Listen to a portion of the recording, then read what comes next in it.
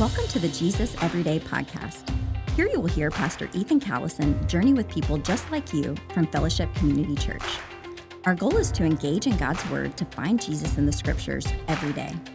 We desire this podcast not to be a substitute for your Bible reading, but rather a complement so that you encounter Jesus and live a changed life. Here's your host, Pastor Ethan Callison. Well, welcome to the Jesus Everyday Podcast, where every word, thought, verse, and chapter of the Scriptures point us to the person of Jesus. My name is Ethan Callison. I serve as one of the pastors here at Fellowship Community Church, located in the Roanoke, Salem, Virginia area.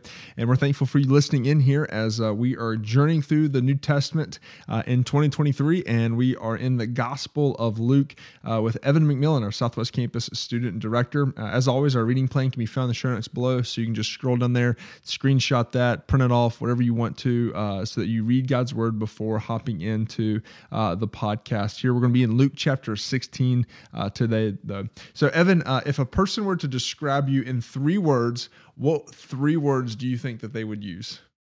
I would say energetic, optimistic, and I would like for them to say fun, but well, I don't know. We'll see if they would say fun. But I think I'm pretty fun. Yeah, I think that's it. That's a question I put in here instead of saying, "Hey, describe yourself in 3 words." What do you think other people would say about you? No, I agree with those 3 words. Cool. As we hop in here, Luke chapter 16, Evan, what was the verse that the Holy Spirit revealed to you, illuminated, that you highlighted in this text today?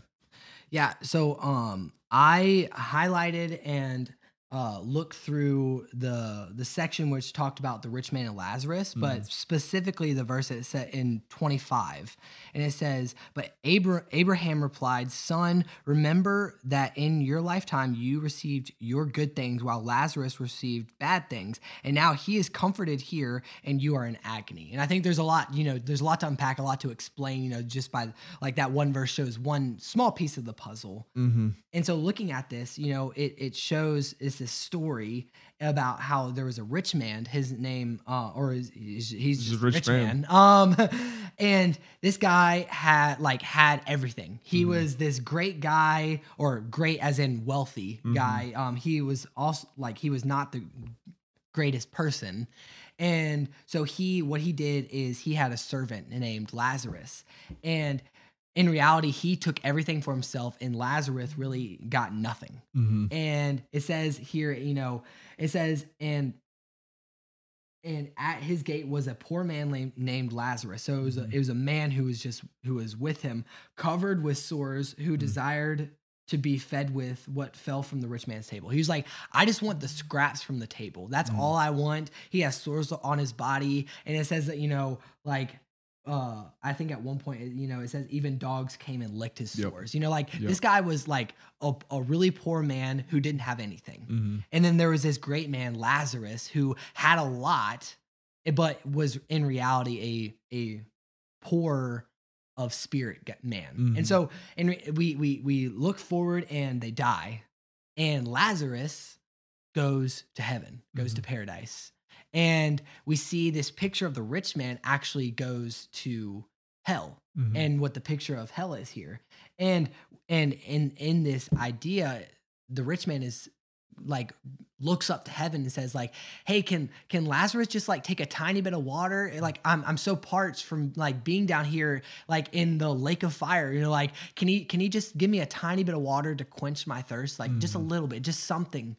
And Abraham looked at him, and that's where he says, "Son, remember, in your lifetime you received all these good things, but Lazarus received nothing. Now, Lazarus is in a good place, and you are here in agony." And it says, continuing on, it says, "And besides all this, between us and you is a great chasm that has been set in place, so that those who want to go from here to you cannot, nor can anyone cross over here from us to there." It's there's this divide, once their life was over, that is when you see what their life was made of,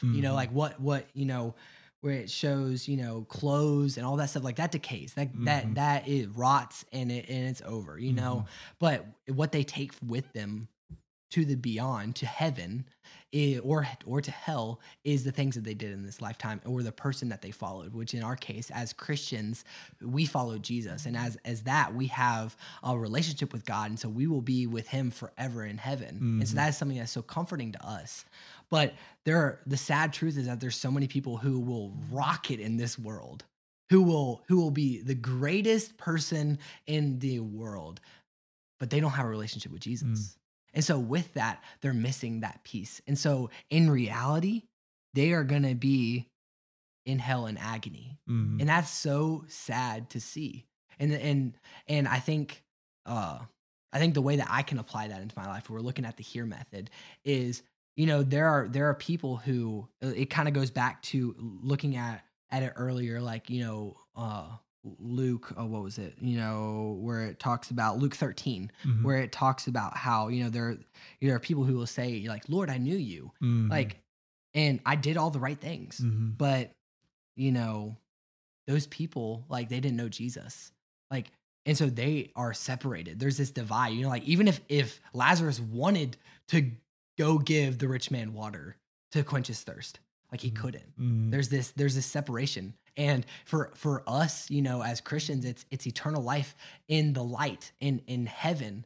And for those who don't believe in Jesus or the gospel, it's eternal darkness, separation from the light, which is God. Yeah, good stuff there. Is there any way that specifically, hey, this is how I can respond to this? This is what God's leading me to respond to the text? I think when I looked at this, when I studied this section, I ended and I responded, and I think it's like the same today, is just in prayer of saying, like, God, break my heart for what breaks yours. And it's kind of that simple prayer of, like, there are people who don't know you, and that's something that should break your heart. If it doesn't break your heart, then, like, that's not right.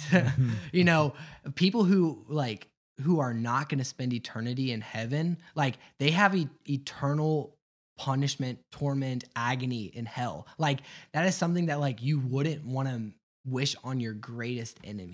And so that should break your heart. That breaks my heart to see that there are people that in this world that think they have it all together. They think that if they die, there's nothing, or when they die, if they just did a decent amount of good things, then they'll go to heaven. But the sad truth is they don't have Jesus, and that breaks my heart. And there's plenty of people who have sadly already passed that don't have a relationship with Jesus. And there will most likely, and the sad truth is that there will be most likely a lot more people who will die in the future that do not have a relationship with Jesus. And so I think just looking at that, like, how can I respond to that is, just, God, break my heart for the things that break yours. The people around me. Yeah, it's powerful. People. I think you even see it all throughout the Old Testament as well, that we're to have this compassion for people, compassion over people, and Lord, the people that are around me, relationally close to me, as well as maybe even distant.